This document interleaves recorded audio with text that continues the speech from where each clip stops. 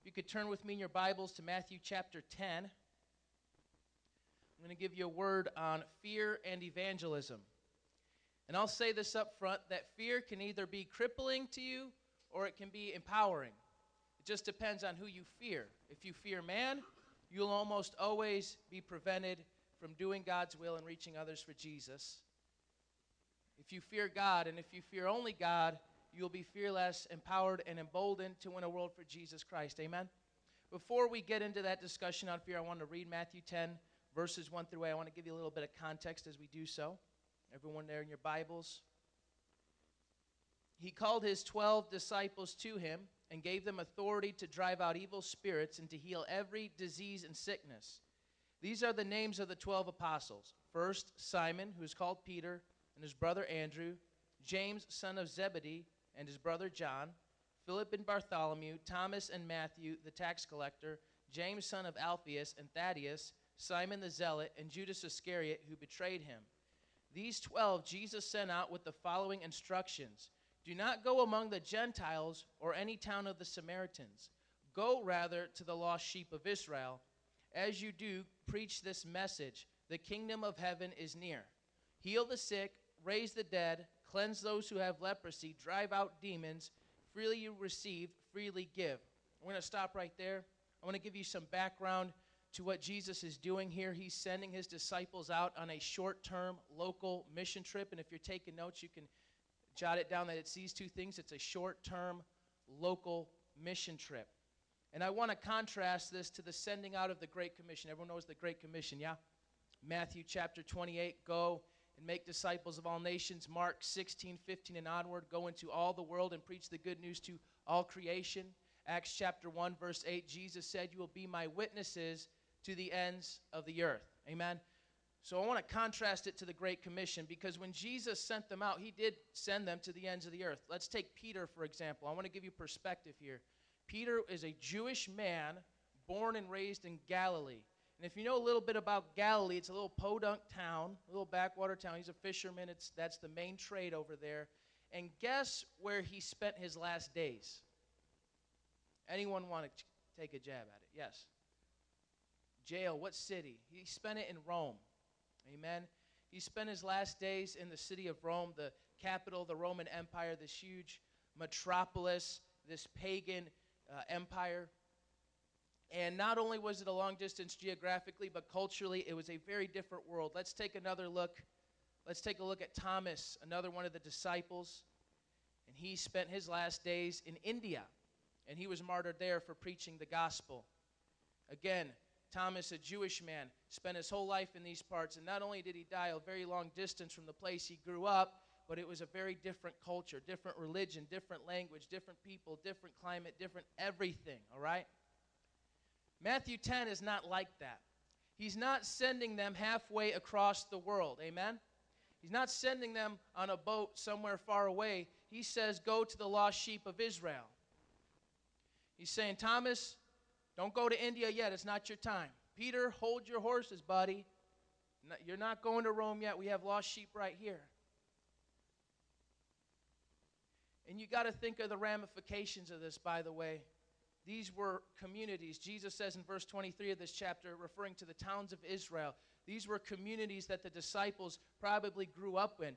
When they were out there preaching, they probably were preaching to people they grew up with, people they've done business with, people they went to school with, friends and family members. And friend, I've been to 5 Puerto Rican Fests, and I've met several people I grew up with, went to school with, friends and acquaintances. We went to the Rib Fest last year. And I ran into an old smoking buddy and then an old drinking buddy right after that. So I know what it is to preach in a local context, and I'm preaching to my own people, amen? That's how real it is for the disciples. So he's saying, you don't have to go halfway across the ocean. The lost sheep are right here. Now, mind you, in Matthew chapter 10, but if you read the end of Matthew chapter 9, don't have to flip there, verses 36 through 38, Jesus looks on the crowds around him. He doesn't look at a world map.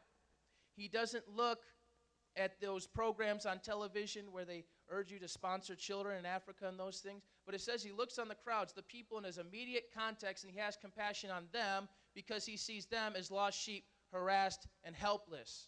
Are you getting where I'm going with this? He says, go to the lost sheep of Israel. He tells his disciples, go to your own community. Go to your own neck of the woods. The people need you here. You don't have to go halfway across the world to reach a lost person. Amen? I want to make this applicable to us. I want to give a little illustration. How many have heard of a staycation?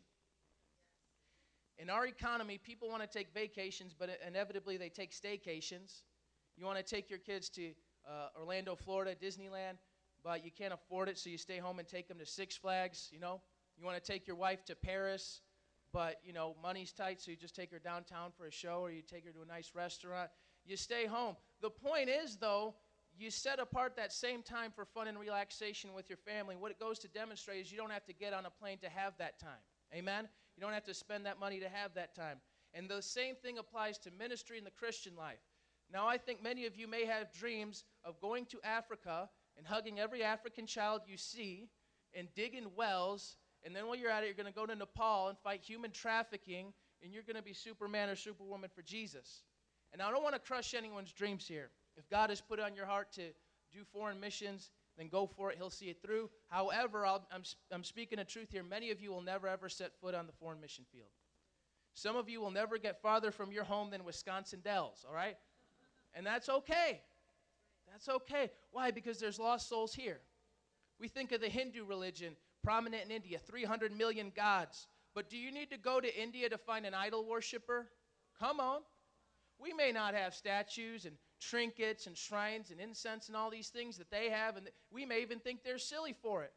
But I'll tell you what, I heard a preacher say recently, basketball is a great sport, but it's a terrible religion. Come on.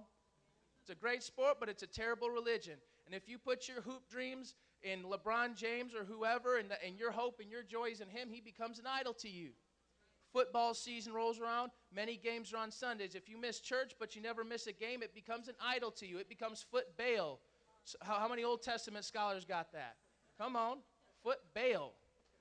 Help us, Jesus.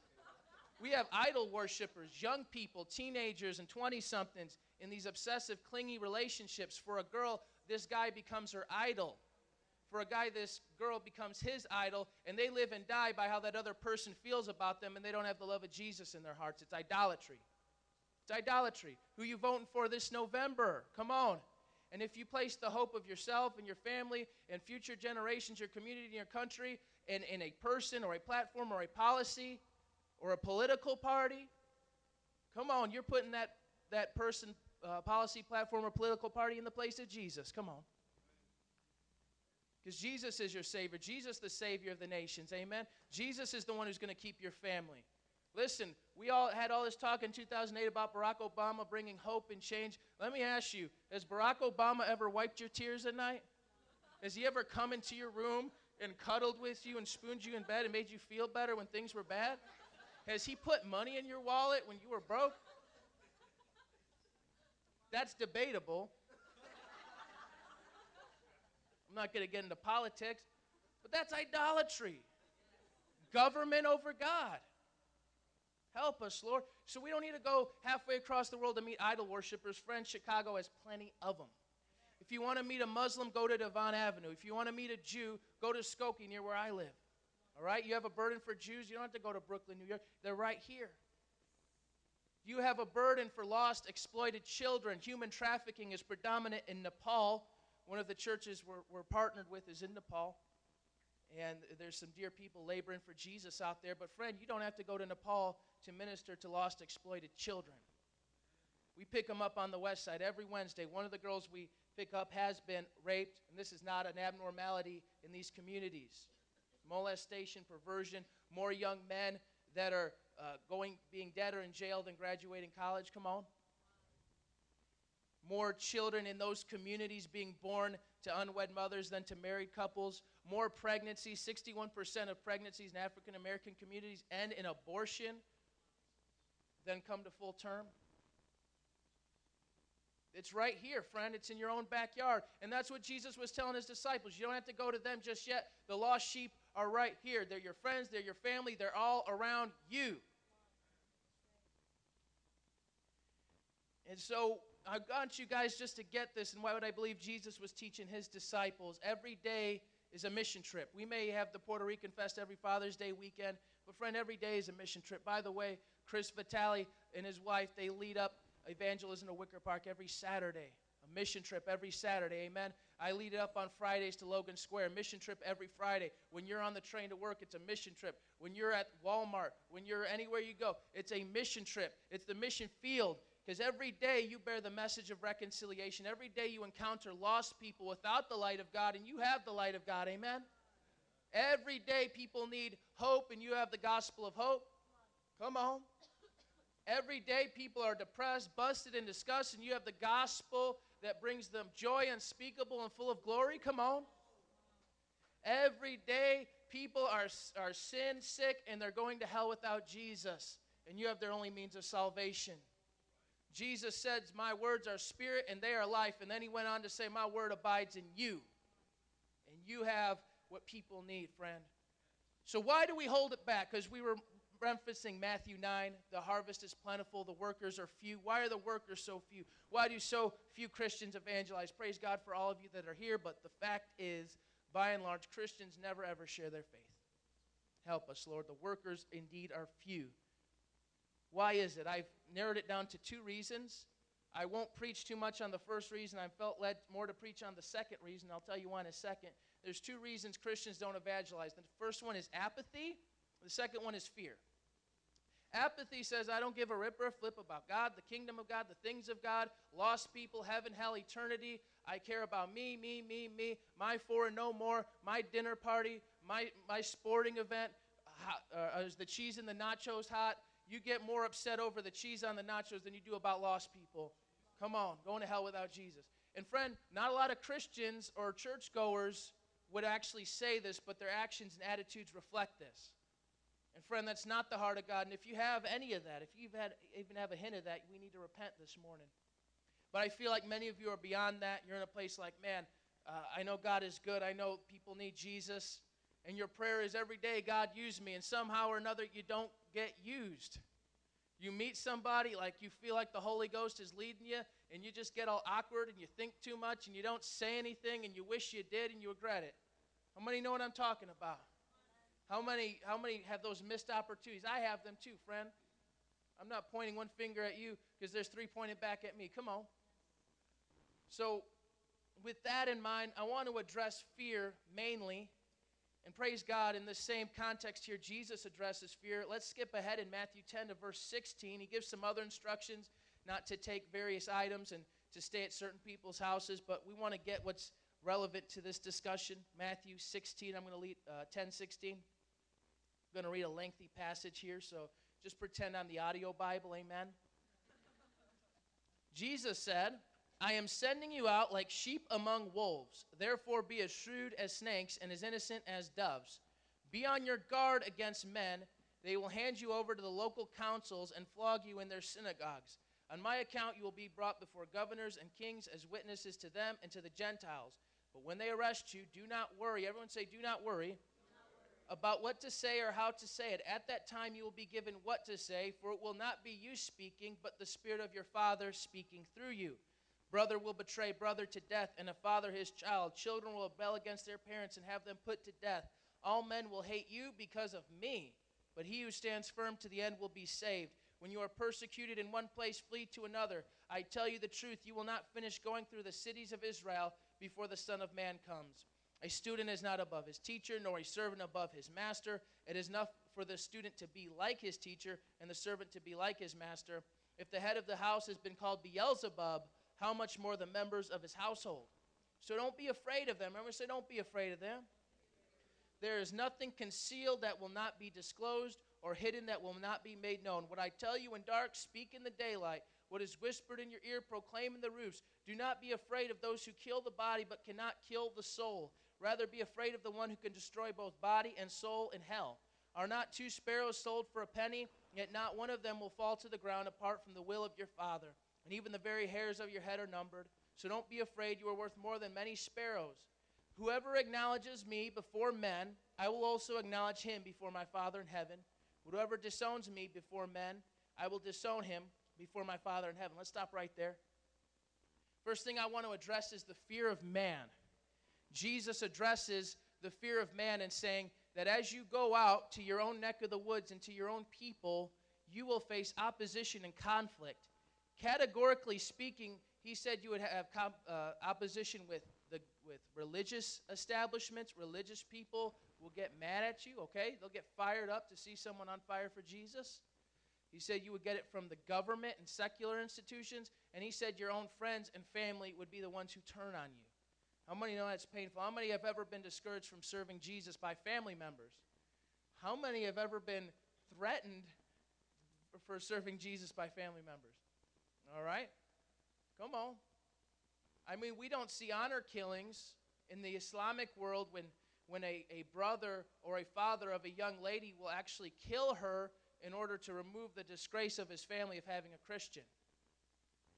We see a handful of that in the States, mostly in the Islamic world. But by and large, we don't experience that. But I've been disowned by family. I've been discouraged by family. I've been told I give too much money to the church. I've been told I need to lighten up on my stances on things like same-sex marriage, abortion, and the like, religious pluralism. They don't want me to think Jesus is the only way. Well, what am I supposed to believe? Come on. So it comes from all directions. Religious people will get mad at you, even people who profess Jesus. And listen, I've stood on corners and had religious people say, Jesus wouldn't do that. Jesus doesn't hate people. Jesus wouldn't preach like this. And I say, friend, if you want to preach your gospel, you go on that corner and preach your gospel. I'm going to preach my gospel right here, the one Jesus taught me. Come on.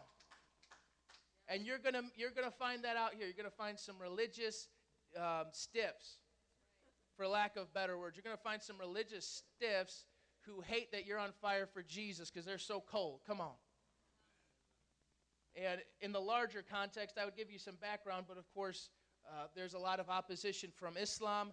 And believe it or not, the Roman Catholic Church throughout history has killed a lot of Christians for their faith. So Jesus was prophesying that as he said it.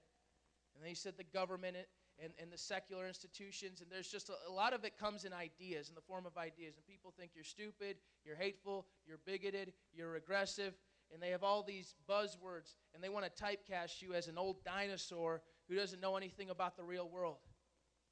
Friend, this book is changing lives. It's changed lives for the past 2,000 years. Friend, look up at this book. This book is the hope of nations. It tells us about God, tells us who Jesus is, tells us how we must be saved. People in atheist countries such as China are picking up this book and their lives are being changed, and they'll die based on the testimony of this book. Don't tell me this book isn't relevant. This book shaped our Western civilization, the Holy Bible. Amen?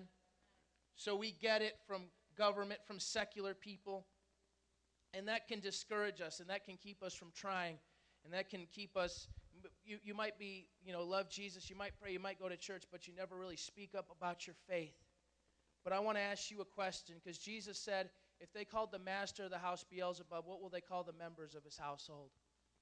And the question is, if fear of man is keeping you from evangelizing, are you more willing to offend Jesus than you're willing to offend people who hate Jesus? I'm going to say that again. Are you more willing to offend Jesus than you're willing to offend people who hate Jesus? Listen, I love my mother, all right? And if I hung out with you and you cussed out my mother and you called her up on the phone and prank called her and you played ding-dong ditch on my mom and you just offended and disgraced her, I would take issue with that. Amen? Now, if you don't have nice things to say about my Lord, if you want to live a lifestyle that's continually offensive to my Lord, I'm going to speak up. I'm not going to pretend everything's okay. Amen? Are we more willing to offend Jesus than we're willing to offend people who hate Jesus? In John chapter 15, verses 18 and onward, he goes on a discourse. And in a nutshell, he's saying, if the world hates you, remember it hated me first. Okay? It hated Jesus first. They killed him. Do you remember that? They crucified him. All right? And they said if you belong to the world would love you. But as it is, you do not belong to the world. You belong to me, and the world hates you because the world hates me, and the world hates me because it does not know the Father who sent me. Those are strong words, friend. Think of the inferences of that. Now, you might go to church, you might pray, you might read your Bible, but does the world love you too much?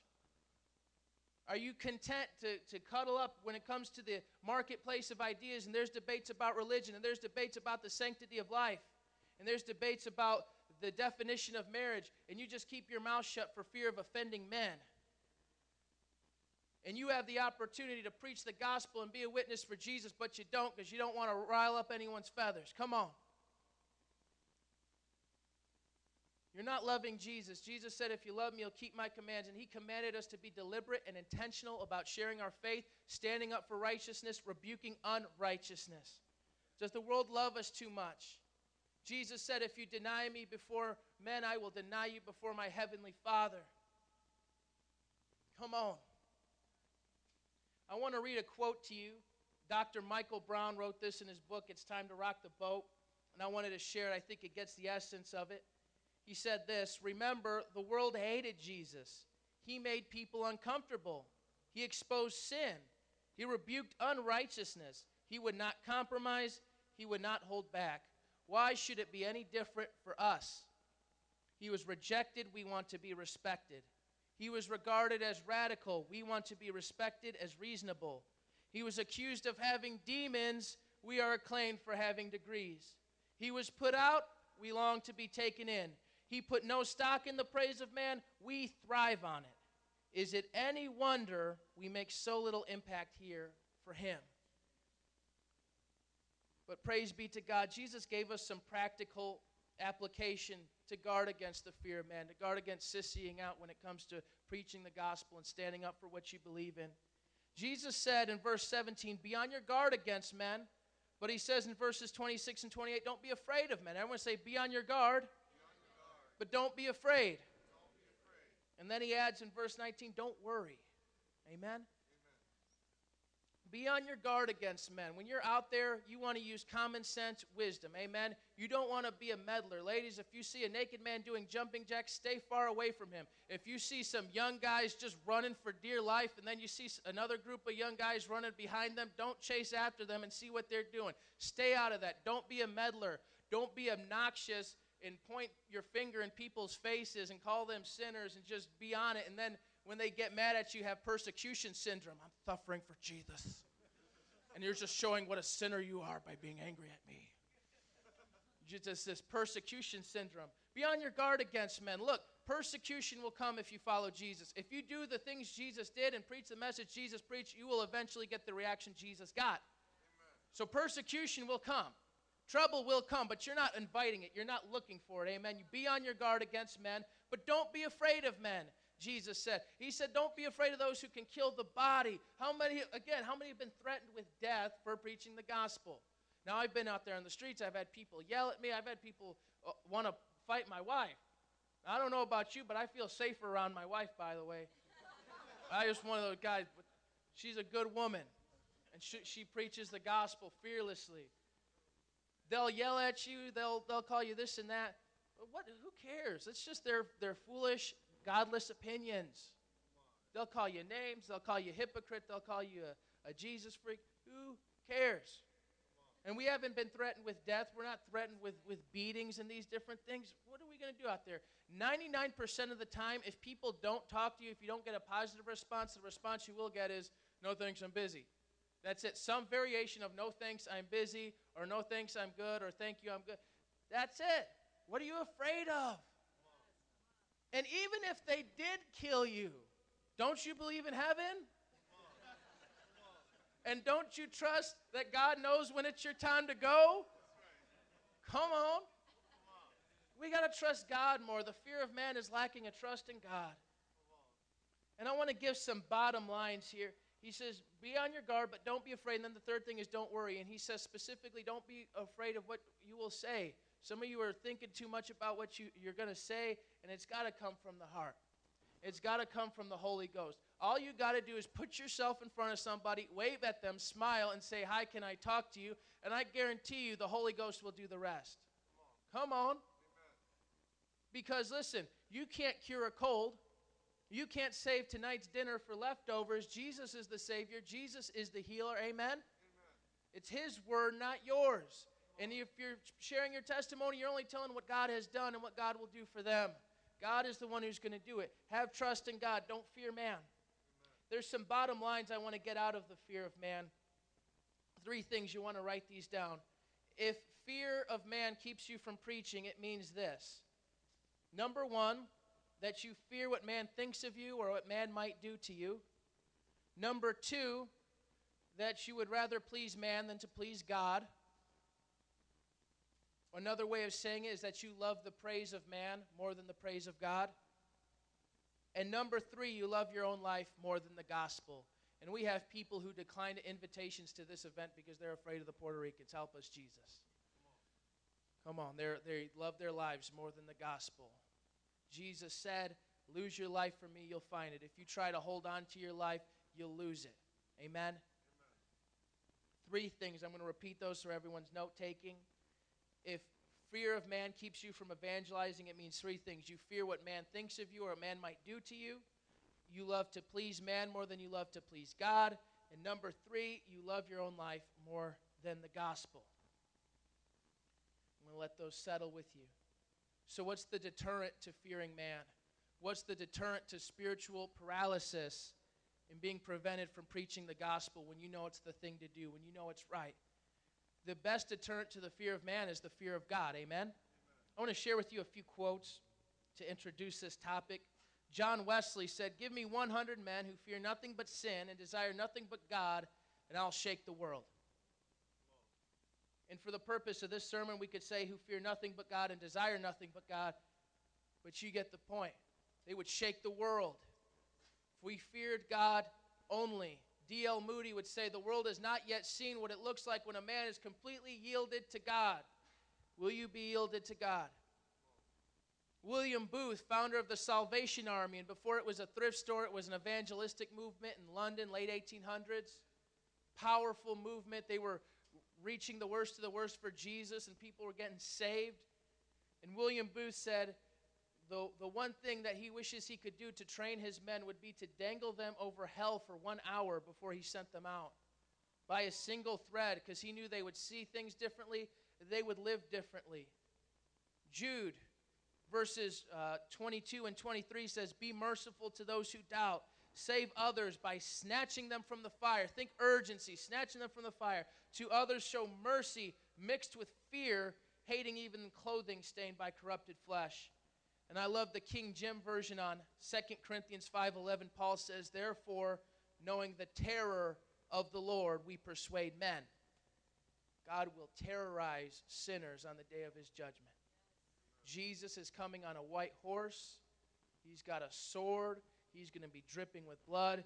He's going to slaughter the wicked, godless multitudes who have rebelled against him. And you don't want your friends and family in that number, do you? You don't want the folks in Ohio Park in that number, do you? Now remember, Jesus said, verse 28 of Matthew 10, our original text, don't fear the man who can destroy the body only, but can't touch the soul, but fear him who can destroy both soul and body in hell. God has that power over life. He gave everyone life and has the power to take life. I want to take you all actually back to 2 Corinthians. I quoted Paul a moment ago, 2 Corinthians 5, verse 10, just to give you an idea here.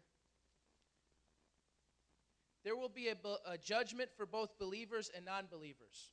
By the way, the Bible says it, Jesus says it, Matthew 25. Paul teaches it, 1 Corinthians 3, that what we do for Christ will be shown for what it is, whether it's worthless or whether it's valuable. And some people will be saved, but only passing through a fire. How many want to be saved like that, all smoky and dusty? Come on. How many want to stand before Jesus and be saved, but full of regret? Come on. How many want to stand before Jesus, but have hands dripping with blood for people you didn't reach? Because he said there's blood on your hands. Because I put you in front of them and you didn't say nothing. You didn't warn them. 2 Corinthians 5:10.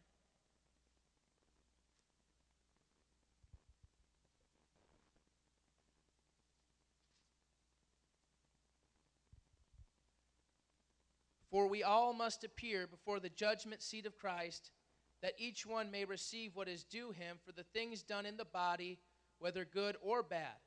And then verse 11, as I was reading earlier, "Since then we know what it is to fear the Lord, we try to persuade men." And he goes on to say, we are God's ambassadors, urging men, be reconciled to God. He says, knowing the terror, knowing the fear of the Lord, we persuade men. And that was in light of the judgment seat. Paul was living in light of the judgment seat. He understood. If he was talking to a sinner or an unbeliever, he said, look, friend, you're going to stand before God, and so am I. And 1 Peter 1:17 says, since you call on a Father who judges each man's work impartially, live your lives as strangers here in reverent fear. When you stand before God, it will be bare naked facts. What did you do with the truth? Impartially. I know I'm a good-looking guy, but my good looks will not help me before the judgment seat. You can buddy up to people. You can cozy up to people. You can manipulate. You can play power games here on earth, but you will not do it with God. You could politic on earth, but you can't do it with God. He will judge each man's work impartially. And he says, in light of that, live with reverent fear. So God will play back the clip of your life and the opportunities you had to speak in his name. And this could apply to so many things, but with regard to evangelism, all the folks you could have reached and how distracted you were. You were on your phone. You were on Facebook, and this guy next to you on the bus, he was contemplating suicide. You don't know. You don't have urgency. You don't have a Holy Ghost antenna. You're too distracted, too self-centered, too wrapped up and absorbed in yourself to care about the person next to you or the person in front of you. Heidi Baker, founder of Iris Ministries, planted 5,000 churches in Mozambique. She said, revival is the face in front of you. And friend, God will judge you. You say, that could have been revival there. That could have been revival there. That could have been revival there. I put that person there for you, friend. Come on. Help us, Lord. Paul understood we would both, as believers and non-believers alike, stand before Christ and be judged for our works. And there's some verses that make me wonder, like Matthew 25, where the wicked and lazy servant is tossed. He's bound hand and foot with the darkness and the weeping and gnashing of teeth. We understand that to be hell. I know we're saved by grace through faith, but these scriptures, they give me a very scary warning. Jesus said, I will deny you if you deny me. There's another part, Matthew 7. He says there's going to be a day, Lord, Lord, I did this, I did that, but I never knew you. Depart from me. Come on. And listen, guys, I don't fear hell necessarily, but I do fear God.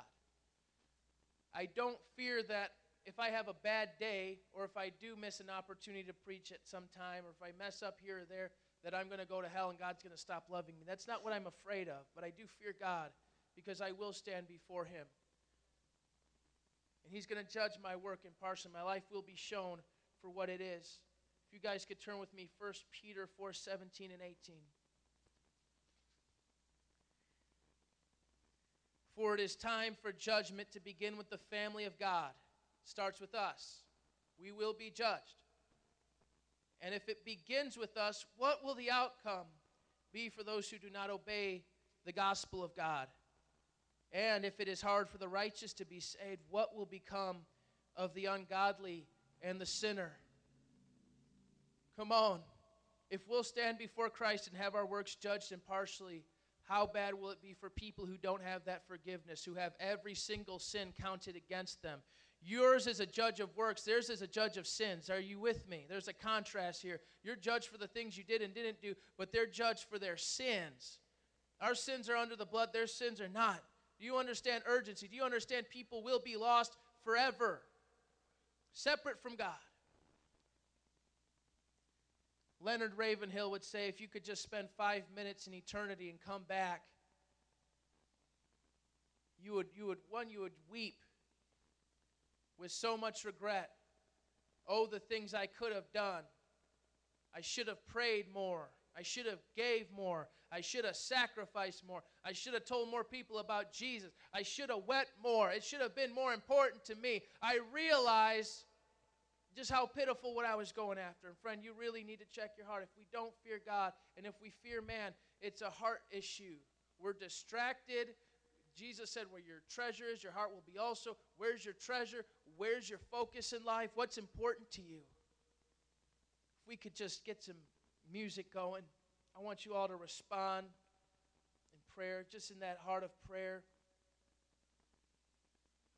Again, 5 minutes in eternity. I want to leave you with that thought. 5 minutes in eternity. 5 minutes having seen the glory of God the destruction of sinners and the glory of the saints in heaven. What would be different? What would you do differently? How would you think differently? How would you see differently?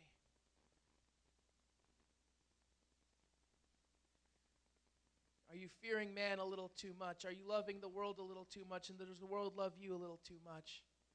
Do you not fear God enough? Do you not believe who He is? Do you not trust God enough or believe that He's faithful? Everyone just take the next few moments where you are in prayer before the Lord. Let Him speak to your heart. Let Him minister to your heart.